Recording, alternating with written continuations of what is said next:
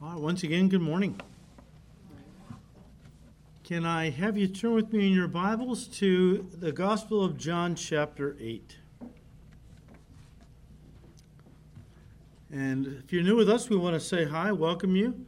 Let you know we are studying, working our way through the Gospel of John here at Calvary on Sunday mornings. And currently we are in John chapter 8.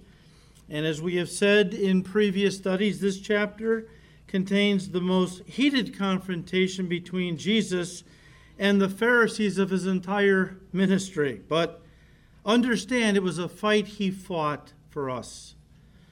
John began his gospel by telling us that Jesus came from heaven into a fallen world of darkness. That would be a reference to Satan's lies, false doctrine, moral evil. Jesus came into a world of darkness with spiritual light. In fact, he was the light. But the truth he spoke was light in this dark world. He himself said in Luke 19, verse 10, that he came into the world on a search and rescue mission to seek and to save those who were lost. Of course, by saying that, the Lord was talking about saving people from hell. But understand, people go to hell because they have embraced Satan's lies. So in that regard, the Bible says they have been taken captive by the devil. And so Jesus came to rescue those who had been taken captive by the devil. We talked a couple of weeks ago how the devil takes people captive through his lies, through his demonic ideologies. Spiritual warfare at its core is a battle for your thoughts, for your thinking, because as a man, woman thinks in their heart, so are they. And the Bible teaches that. And so spiritual warfare is a war to control your mind, your thinking. To get you to think certain ways away from what God wants you to think, the Word of God. The devil wants to keep you away from that. He wants to get you to think his thoughts the way he wants so he can control your life. And so people who do that, who embrace his lies, his false ideologies and so on, have been taken captive by him. And Jesus tells us the only thing powerful enough to set them free is God's truth. Now, he said that very clearly in verse 32 of John 8, where he said that God's truth alone has the power to make us free. And guys, that's what makes John 8 such a blessing and why we have taken our time going through it. Because in it, Jesus, the light of the world, is giving us God's truth, which sets us free from Satan's lies and then becomes the light that guides us through the darkness of this world all the way to our home in heaven. As he said in this very chapter, verse 12, I am the light of the world. He who follows me shall not walk in darkness, but have the light of life. And guys, what primarily is the light? The truth that Jesus spoke of that sets men and women free from the bondage of the devil? Well, it's the gospel. In particular. In general, it's the entire Word of God, especially the New Testament. But I think here he's talking about the gospel in particular. And when it comes to the gospel, it's critical that people understand that the gospel is built on the truth. Listen, this is essential doctrine. Is built on the truth that Jesus is God in human form. Jesus is God in human form, which people must believe to be saved. Remember back in verse 24? He said, therefore I said to you that you will die in your sins. The idea is you'll die and go to hell. If you do not believe that I am he, you will die in your sins. The he is in italics and is not there in the original. Jesus said, you're going to die in your sins and go to hell if you don't believe that I am. Of course, I am is the name of God. Remember Exodus 3, verses 13 and 14? Moses, go tell Pharaoh to let my people go. Lord, I don't even know. Who should I tell him is sending me? I don't even know your name. Tell him I am is sending you. I am, the name of God. Jesus said in John 8, verse 12. In fact, John built this whole gospel around these 7 I am statements. We see one of them right here in chapter 8, where Jesus said, I am the light of the world. But I like to read those like a name followed by a description. I am, the name of God, comma, the light of the world, a description of what he is. He's the great I am. He's God. But then to us, he's the light of the world. Kind of like saying Phil Ballmeyer, comma, the pastor. my name followed by a description of what I do. Kind of the same thing. As we study John 8, understand the whole chapter is built around Jesus' declaration of divinity, which is the very foundation of the gospel message.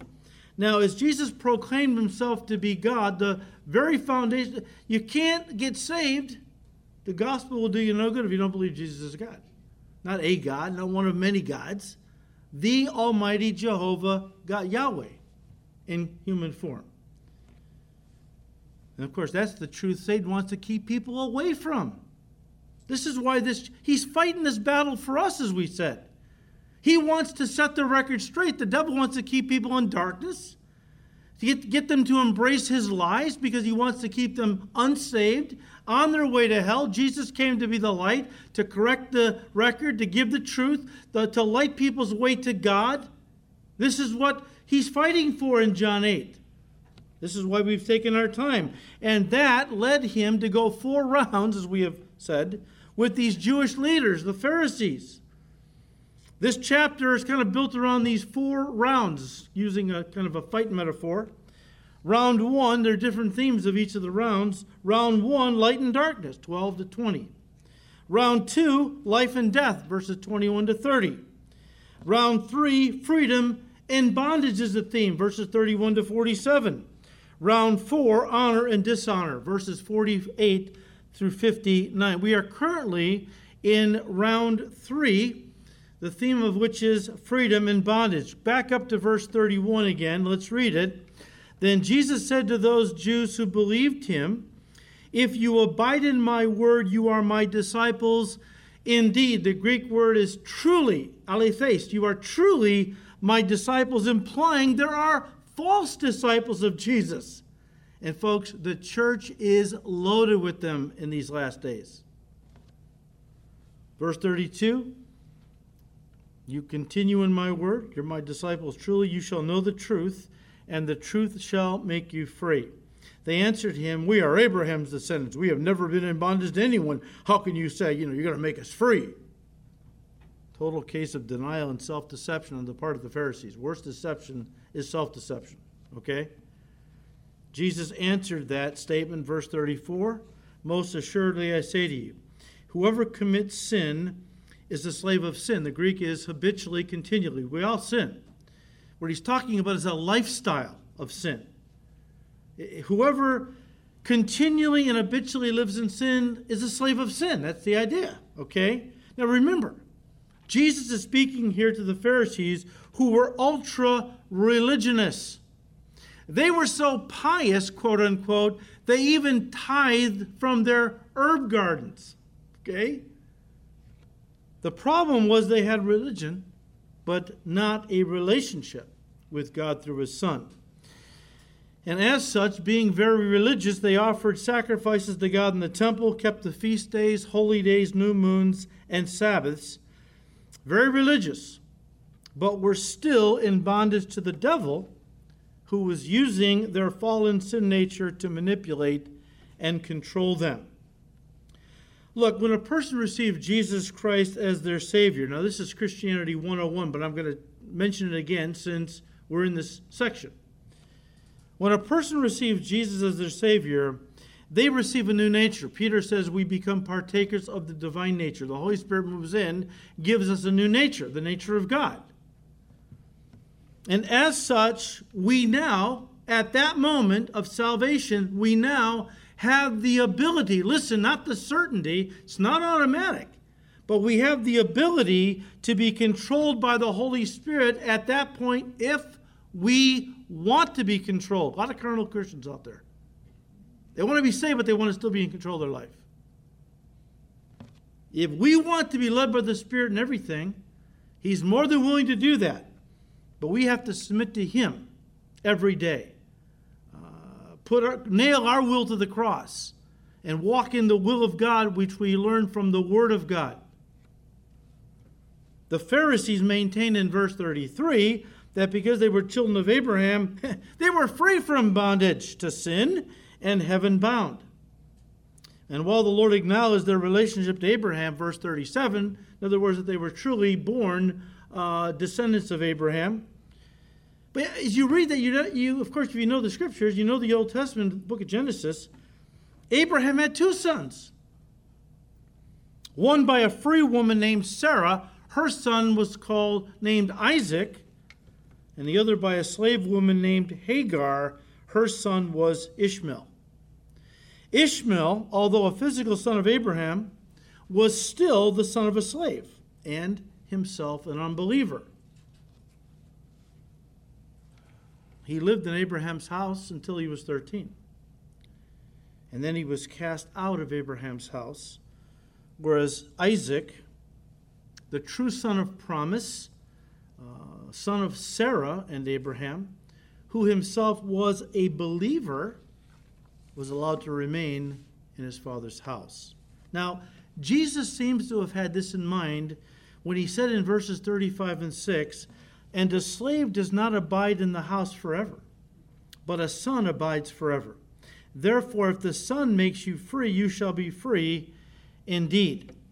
The Lord Jesus is telling these Jewish religious leaders that even though they were the physical descendants of Abraham, in other words, they were born into his house, that's the word, it means family, they were still the slaves of sin. There's a lot of Jews to this day. Well, all Jews are descendants of Abraham. Some are true believers who will enter into the millennial kingdom when Messiah comes to establish it.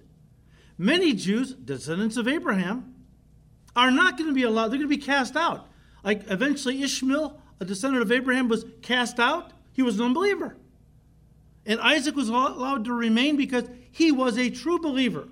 There are Jews who are true believers. And when Messiah comes, they will enter the kingdom. They will enter, in a sense, the Father's house. Look, you can have the blood of Abraham in your veins and not have the faith of Abraham in your heart. That is really the issue Jesus is dealing with. There are some people, I was raised in the Catholic Church, who believe because they're born Catholics, they're in. Born Catholic, baptized Catholic, they're a shoo-in. They're making the same mistake the Pharisees made with Judaism. Jesus is telling these guys what they really need. They needed to believe in Jesus, right? They needed to receive him as their Savior, and then they would no longer be slaves of sin, but listen, sons of God. Look, every human being born into this life is born a descendant of Adam, and as such, a slave of sin. The only way for a slave to be set free from the family of Adam is to be born again through receiving Jesus Christ. At that moment, they are born into a new family, the family of God. No longer slaves to sin, as Adam, I hope I said Adam and not Abraham, I did that first service. Every human being born into this life is born a descendant of Adam. Hope I said that. When Adam blew it in the Garden of Eden, he became a slave to sin. All of his descendants after him were born slaves to sin. And Adam's family, the Adams family, scary stuff, is a cursed family. Everyone born of Adam is going to die, going to go to hell, unless they can escape the family of Adam. How do you do that? By being born into another family. What does that mean? Well, the family of God, through Jesus Christ. No longer the curse of Adam's family will rest upon you. In Adam all die. Now the blessings of God will rest upon you as children of God, right? And this was the freedom that Jesus was referring to for those who believe in him, that they are set free from being the slave of sin and ultimately of death, to be free indeed. Not as the Pharisees thought they were free. We've never been in bondage to any man. We're free. No, you're not. You think you're free. You're deceived into thinking you're free. You're deluded. You're delusional. You have no idea. You're blind to the fact that you're slaves of sin. That kind of thing. You come to me, you receive me, Jesus saying, and I'll make you free indeed. The kind of freedom that will last forever in the Father's house. You'll be the family of God, the children of God. You'll live forever in the house of God, heaven. This truth about unbelievers, no matter how religious they are, Jesus is really driving this point home to these guys. But this truth about unbelievers, no matter how religious they are, being the slaves of sin, is something he wanted to drive home to the Pharisees when he said in verse 34, "Most assuredly I say to you, whoever continually, habitually commits sin is a slave of sin." He's talking there about the sin nature. He's not using sin as a verb in the sense of actions. He's using it as a kind of a noun in the sense of your nature. Okay? Paul does this a lot in Romans in his writings, where you see him use the word sin. And he's really talking about the sin nature, which gives rise to the acts of sin. Jesus is telling these guys, you go out and do acts of sin because that's all you know. It's your nature. And he's telling these guys, whatever actions dominate, he's telling all of us, whatever actions dominate a person's life, whether obedience to God or sin, is the evidence of whether or not that person is a child of God or a child of the devil. All of us sin. We're talking about a lifestyle, though, a lifestyle. All Christians can blow it. But the lifestyle that we live now is not to live continuously, habitually in sin anymore, because we have a new nature. Turn to 1 John 2. John hits this very hard in his first epistle, which we are studying on Wednesday night.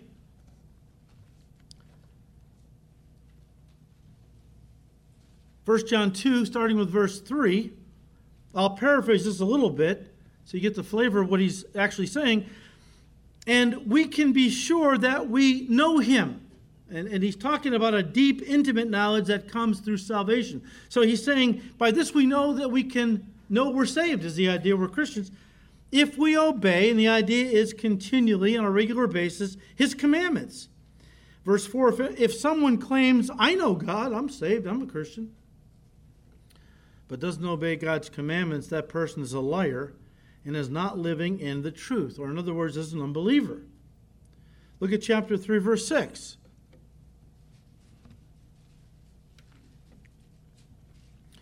Whoever abides in him, in Jesus, does not sin. The idea is doesn't live continuously in sin. Whoever sins, again, continually, has neither seen him nor known him. They're not a Christian. Little children, let no one deceive you. He who practices righteousness is righteous, just as he is righteous. He who practices sins is of the devil, for the devil has sinned from the beginning. For this purpose the Son of God was manifested, that he might destroy the works of the devil. Whoever has been born of God does not sin, for his seed remains in him. The seed of God, the Holy Spirit, is in us now. And he cannot, again, the Greek is, live habitually in sin because he has been born of God. He has a new nature, or she has a new nature. And so, guys, once again, when Jesus told the Pharisees that they were slaves of sin, it was a reference to their sinful, fallen nature that they were still in bondage to. And as such, they were still under the control of the devil, and therefore hell-bound, not heaven-bound, unless the Son set them free. Then they would be truly free from Satan and sin. But only if they receive Jesus as their Savior, believing him to be Yahweh, the great I am in human form. Jesus made it a point to drive this truth home to the Pharisees, whom he really did love. I mean, they clashed all the time because they were presenting error and he was presenting truth. And guys, you can love people that you disagree with, okay? And Jesus had some heated confrontations with these guys, but he did want them saved. He did want them going to heaven. That's why he kept trying to give them the truth. If he didn't love them, wanted them to go to hell, he wouldn't have even bothered. That's why he was talking to these guys. He engaged with these guys. He wanted to give them the truth. He wanted to see them saved. And by the way, there was a group of Pharisees who had gotten saved. Nicodemus was one. There were others. But Jesus made a point to drive this truth home to the Pharisees because they thought their religion and their relationship with Abraham saved them. And Jesus pointed out that they had no relationship with God based on human genealogy or religious rituals like circumcision. Religion cannot save us. Religion cannot set us free from Satan's bondage. It can't do anything to combat the old fallen nature. Only the new birth in Christ can do that, give us a new nature, and put us on a path to heaven. They didn't realize that. They thought, hey, we're children of Abraham, we're a shoo-in, we have Judaism, we're the people of God, we have the temple, we're in. And Jesus wanted to know, no, you are not in. Your religion has not given you a relationship with God. That only comes through me, Jesus told them. And as slaves to sin and blind to it, they desperately needed to be set free from their spiritual bondage and become true children of God, with God as their Father. Now, guys, let me say a few words about sin, since Jesus brought it up in our passage. Just some basics first. The word sin is a Greek word that literally means to miss the mark. To miss the mark. It was an archery term for hitting the bullseye on a target. The Bible says in Romans 3:23 that all have sinned. In other words, all have missed the mark. All have missed the bullseye. Of course, the next question is, well, what does the mark or the bullseye represent? Well, Paul goes on to tell us in Romans 3:23, all have sinned and fall short of the glory of God. The bullseye is the glory of God. What is the glory of God? It's sinless perfection, which, by the way, is how God originally created man, woman, in the first place, in the Garden of Eden. We read Genesis 1 that God made man, Mr. and Mrs. Man, in his own image and after his own likeness, right? That implies he made them perfect, sinless, as he is perfect and sinless. God is light, and in him there is no darkness at all. No sin, no moral impurity. He is absolutely perfect, holy, righteous, and so on. And he made Adam and Eve that way in the garden when he first created them. Now, there are atheists and assorted antagonists of the Bible who adamantly oppose the whole idea of a sinless, perfect deity who created all things.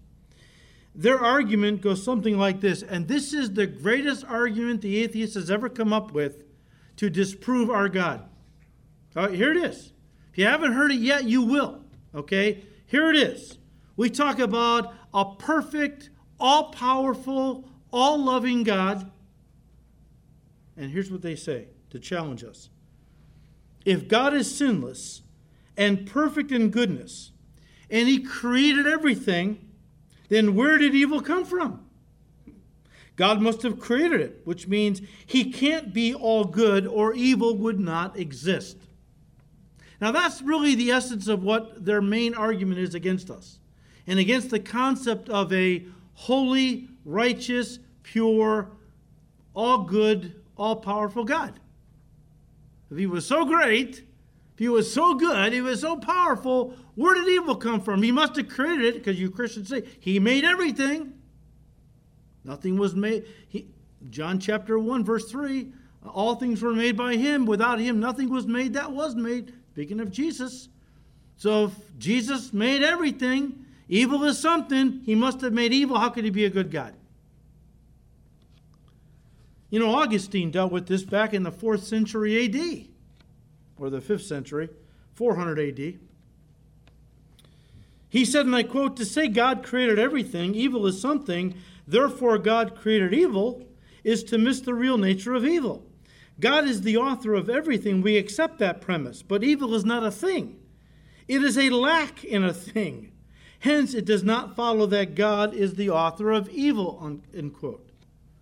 Well, Dr. Norman Geisler, who just went home to be with the Lord a few weeks ago, tremendous man of God and apologist of the Christian faith, he took that thought by Augustine and he expanded on it a little bit so we get a clearer understanding of what is being said. He said, and I quote, evil is a privation or a lack. Evil is like rust to a car or rot to a tree. It's a kind of parasite. It exists only in something else. The Bible teaches that a good God created a good universe and gave man a good thing called free will, which allowed for the possibility of evil to enter God's universe and corrupt it, end quote. In that regard, guys, sin is not a created thing. In other words, God didn't create sin. He created good things. In fact, at every day of creation, he said, God said, it's good. It's good. After he created 6 days, he stepped back and looked at everything he had made, and it was all good. That was chapter 2, right? Chapter 3, Satan takes the form of a serpent and tempts Adam and Eve, and they ate the forbidden fruit and fell, and that's where sin came from. It entered the world and corrupted it. It was not made by God. It doesn't exist as a thing. It exists as a thing inside of another thing or feeding on something else. Sin was not created by God. Again, it's like rust is a lack of wholeness to steel. Rot is a lack of wholeness in a tree. Sin is a lack of wholeness in God's creation. Let me illustrate with a story I heard years ago. And maybe some of you have heard it, and if you have, bear with me, because it gets to the point of what we're talking about. In fact, I like to use it to springboard into the final part of this message. It's that important that we understand this. But let me illustrate what I'm talking about with the story. I'll read it to you. It goes like this, and I quote, "At a certain college, there was a professor with a reputation for being tough on Christians." We don't see that much in colleges today, but okay. At the first class every semester, he asked if anyone was a Christian, and proceeded to degrade and mock their statement of faith.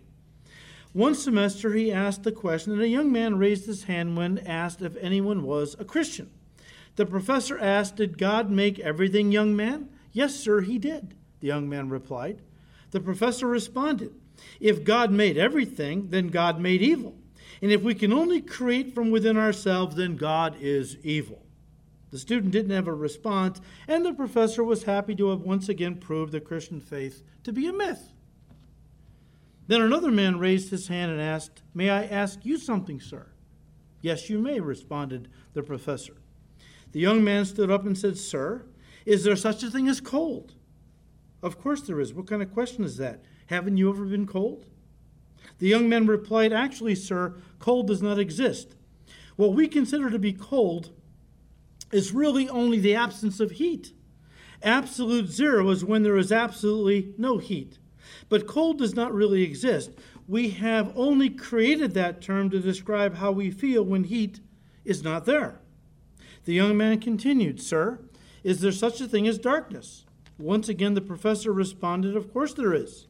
And once again, the student replied, "Actually, sir, darkness does not exist. Darkness is really only the absence of light. Darkness is only a term man developed to describe what happens when there is no light present." Finally, the young man asked, "Sir, is there such a thing as evil?"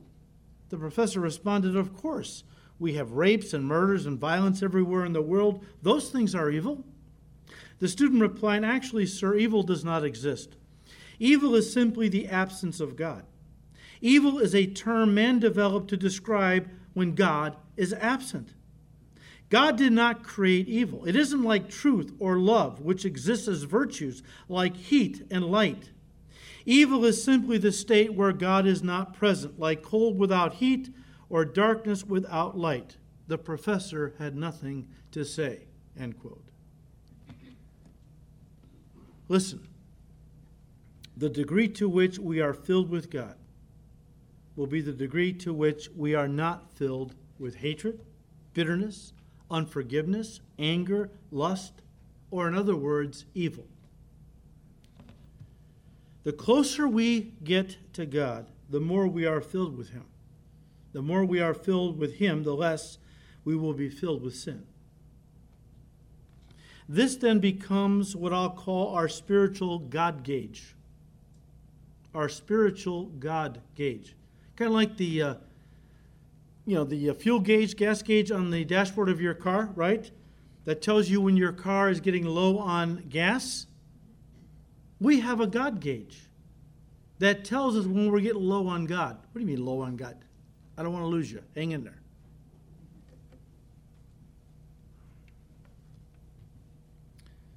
This God gauge tells us when we are running out of God, when we're getting low on God, okay? You better get to church and fill up, you know? It's like you better get to a gas station and fill up your car when the gas gauge is getting on empty. The less we are filled with God, the more sin and self rush in to fill the void. When we begin to see selfishness, vindictiveness, gossip, profanity, prejudice, outbursts of anger, and other traits that used to characterize our lives before Jesus saved us, slowly creeping back into our lives, know this. They are the God gauge that is telling us we are not filled with God as much as we once were. Now, if that is true, and I believe it is, as we look at the Church of Jesus Christ in America today, I think it's obvious that a lot of Christians are on E when it comes to their walk with God. I think Christians today, for the most part, are acting like the world more than like Jesus. Like the world more than they are acting like Jesus. In Ephesians chapter 3, verse 19, Paul's prayer for the people of God is that we would be, listen, filled with all the fullness of God. So if I can use our little metaphor, Paul wants your spiritual gas tank filled up with God all the time. All the time. You see, Paul knew that the more a Christian is filled with God, the Holy Spirit, the less they will be filled with self and sin as a result. And that's why the Apostle Paul admonished us, and you can turn to this one, in Ephesians 5, verse 18.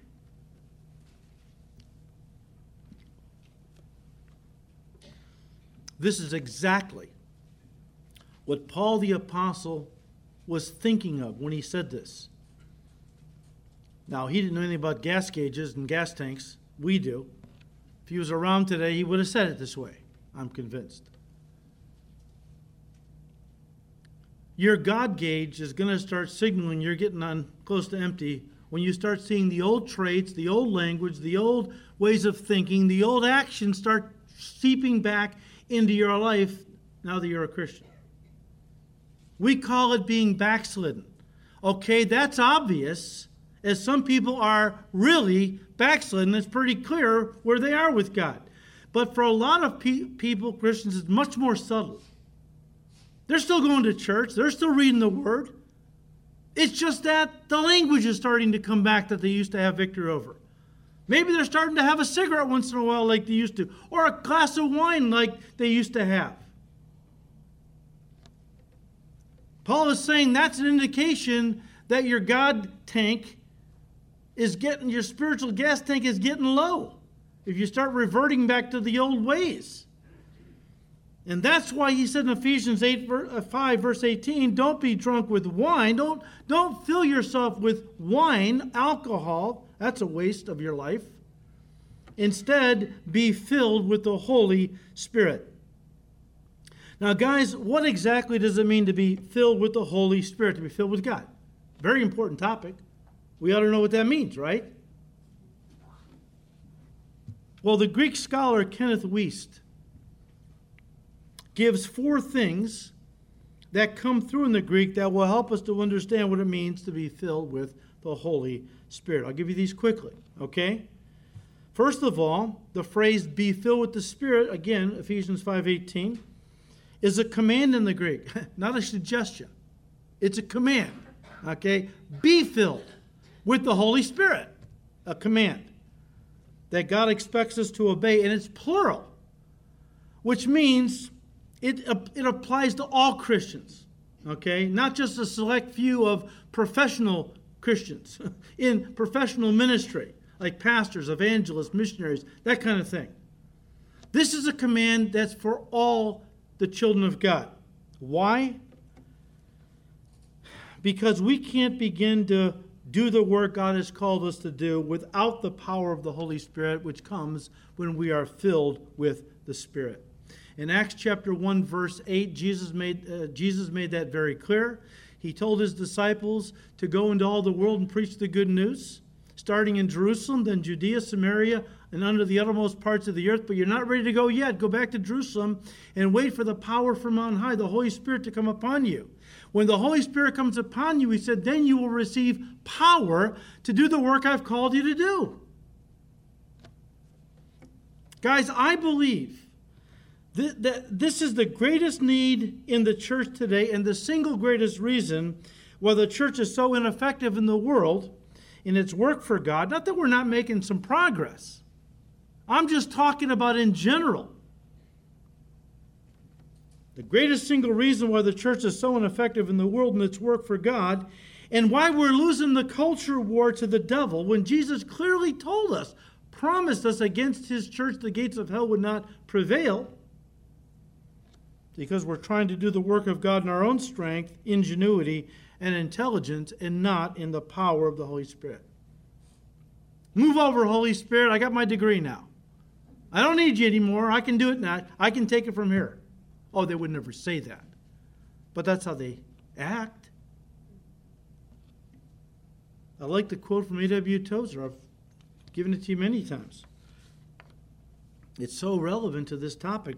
Tozer said, another great man of God, if we remove the Holy Spirit from the work of the early church, about 90% of what they were doing would have come to a stop. That's the early church.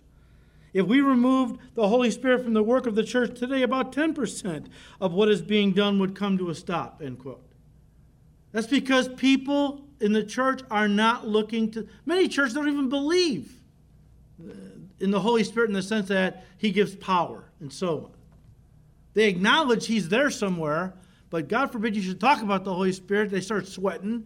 It's like, you're going to start speaking in tongues or something, and freak out on him.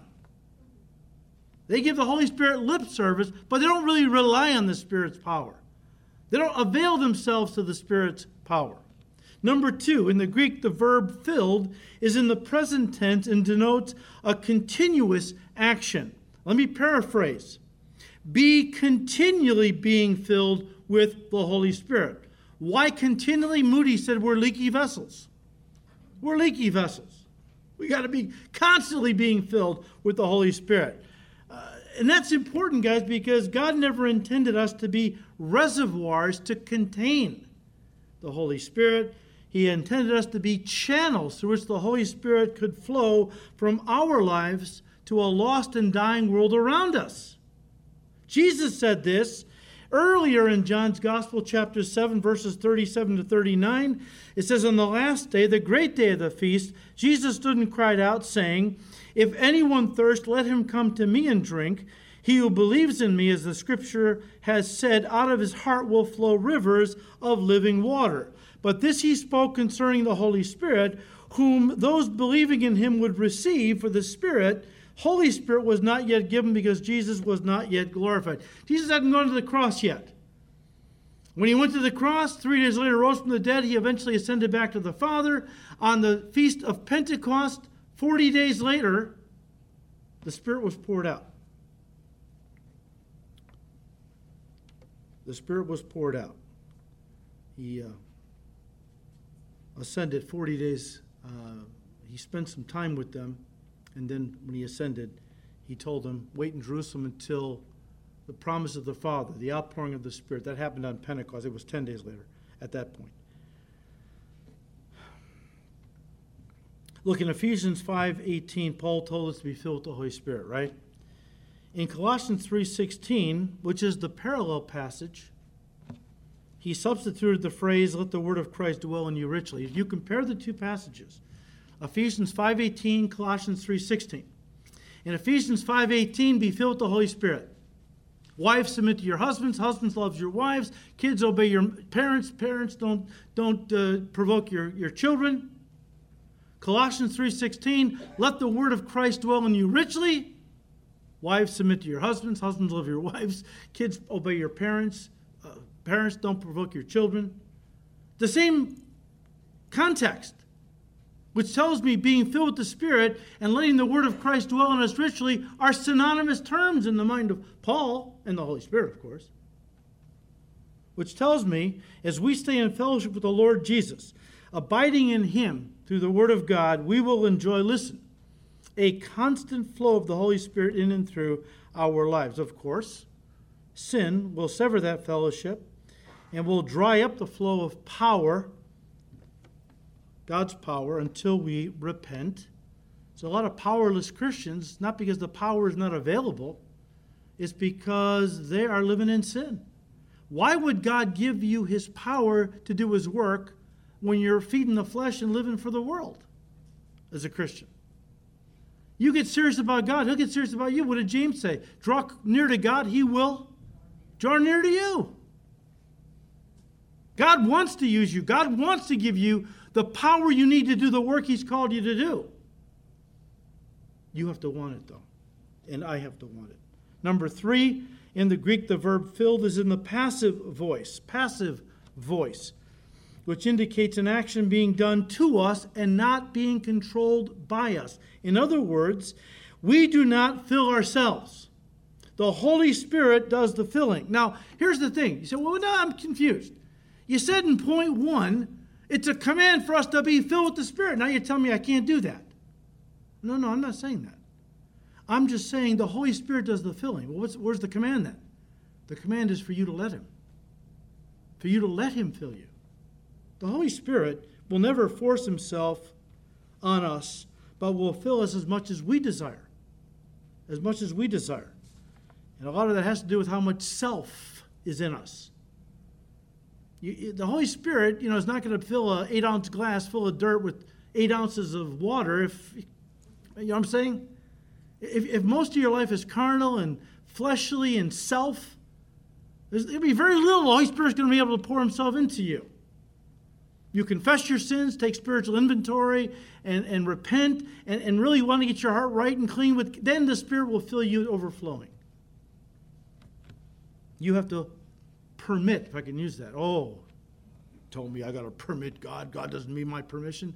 Yeah, He's given you free will. He wants your permission. He won't force Himself on you. So allow the Spirit to fill you. See, I did. The prayer of many Christians, I used to pray this all the time myself before I wised up, started studying the Scriptures, right? The prayer of many Christians is, "O Lord, give more of your Spirit to me." Maybe you've prayed that. In reality, here's what our prayer should be. Lord, help me to give more of me to your Spirit. The idea is surrender, isn't it? And the goal is total surrender.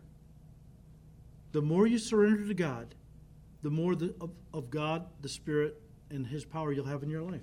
Little surrender, little power. Total surrender, you will be dynamic for Jesus Christ. And number 4, quickly, in the Greek, the word filled expresses the idea of being controlled by. Controlled by. I will use the same word, filled, as it comes out of the New Testament, different contexts. I don't have time to explain each of the contexts. You can go write down the reference and look it up yourself. Okay? We're trying to understand what it means to be filled with the Spirit. Well, there's other places in the New Testament where the word filled is used with regard to other things, right? Luke 4:28 and 29. So all those in the synagogue, when they heard these things, were filled with wrath, and rose up and thrust him, Jesus, out of the city, and they led him to the brow of the hill on which their city was built, that they might throw him down over the cliff. They were pretty upset.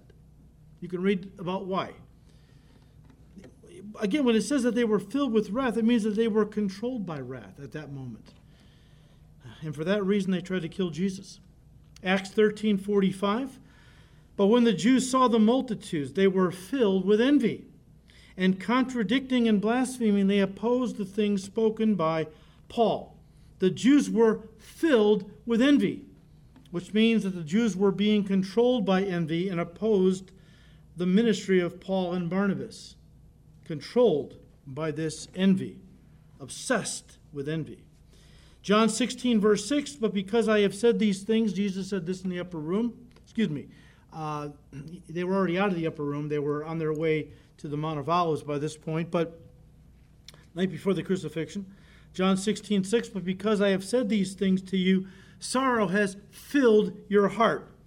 Again, because Jesus said he was going away, his disciples were being consumed and controlled by sorrow at that moment. And one more, Acts 6, verse 8, and Stephen, full or filled with faith and power, did great wonders and signs among the people. In other words, Stephen was a man filled with faith and the power of the Holy Spirit. The idea is that Stephen was controlled by his faith. A lot of people they have faith, they're not controlled by faith. They believe the right things, they just don't live it. But Stephen was a man who was controlled by his faith and by the Holy Spirit. Therefore, guys, and we're done, to be filled with the Spirit in part, or to use Paul's terms, and somewhere else, to be filled with all the fullness of God. What does it mean to be filled with the Spirit? Well, we've talked about it. But what it means in part, and Paul said to be filled with all the fullness of God, that's what he said, the goal of every Christian is to be filled with all the fullness of God, means to be constantly controlled by the Spirit in our mind, our will, our emotions, and of course, in our actions. And again, guys, the idea is surrender. Surrender. I've said this before, let me say it again, because we are done. Okay? The Christian life is not hard to understand. I'm not saying it's easy to live. I'm just saying it's not hard to understand. It's all about you getting saved and then beginning to relinquish control of your life more and more to God. That's in a nutshell, okay? People want to make it very difficult, very deep. Receive Christ and let go. Because for all of our lives before we received Christ, we were in control. How did we do? How did we do? Not so good, right? Some worse than others. But when you gave your heart to Christ, what the Holy Spirit is telling you, get your hands off the steering wheel. Let me get in there and start controlling your life. Okay, Lord, then I'll sit next to you and be your co-pilot. I don't want you to be my co-pilot. As I've said, get in the back. Get in the trunk. Lock the trunk. Stay back there. I don't want you up here fooling around with things. Oh, Lord, you got to get your hands off the wheel, okay? Just let me take control. That's the whole goal of the Christian life in a nutshell. Learning to give full control, full surrender to the Holy Spirit. Now, look, a person whose life is not being controlled by the Holy Spirit is either a carnal Christian, that's for another message, or is a flat-out unbeliever. That's what we're talking about, although it could be very religious. And so when Jesus said to these Pharisees that they were the slaves of sin because they constantly lived lives that were dominated by their fallen, sinful nature, he was telling them that they were empty of the presence of God. In other words, that they were unbelievers. Now, if you want to get a religious person to go ballistic and really get upset, tell them that their God gauge is on empty. Or in other words, that God isn't in them. I've had it happen. Now, you do it nicely, okay? You try to explain to them, look, religion is not going to get you to heaven because some folks I know Catholics who go to Mass every day of the week. I mean, you go up and tell them, your God gauge is on empty. God's not in you. They want to take a frying pan and smack you upside the head with it. You got to be tactful, okay? Be tactful. Now, look. I was where you are. I went to church. I did the lighting the candles and praying the rosary and doing all that stuff. Then I read my Bible, and it's clear. Jesus said, we don't get to heaven by religion. We get there by relationship. And to have a relationship with God, got to receive his Son and show them the Scriptures and be gentle and kind. Now, I'm not saying Jesus was quite that kind. He did love these guys. He did want them to be saved. But he did pretty much just flat out say it. The reason you guys are the slaves of sin is because God is not in you. God is not in you. I don't care how much you go to temple and bring the sacrifices and keep all the feast days and new moons and Sabbaths. That's religion. Religion can't save you. Your God gauge is on empty. God is not in you at all. And essentially, that's what Jesus began to tell these religious men to finish out chapter 8. which caused this confrontation, listen, to escalate to the point of an atom bomb. Maybe I should call it an Adam bomb, because they were still in Adam, thinking that they were righteous. But this confrontation really begins to escalate now. I mean, really escalates. Like a bomb going off. Now, in it, a lot of truth was given by Jesus that the Pharisees didn't want to hear. And we'll look at that, God willing, next time as we continue with chapter 8. Maybe finish it. Probably won't. But this is a doctrinal chapter, and doctrine takes longer. You say, well, I like devotional messages. That's coming. That's coming. But let's get the doctrine nailed down, and then the devotion follows, right? So, Father, we thank you for your word. We ask you, Lord, to please continue to lead us and bless our time in your word for your glory, that we would mine the truth and use it as light to guide our path through the darkness of this world, the devil's lies. We thank you, Lord. We ask all this now in Jesus' name. Amen.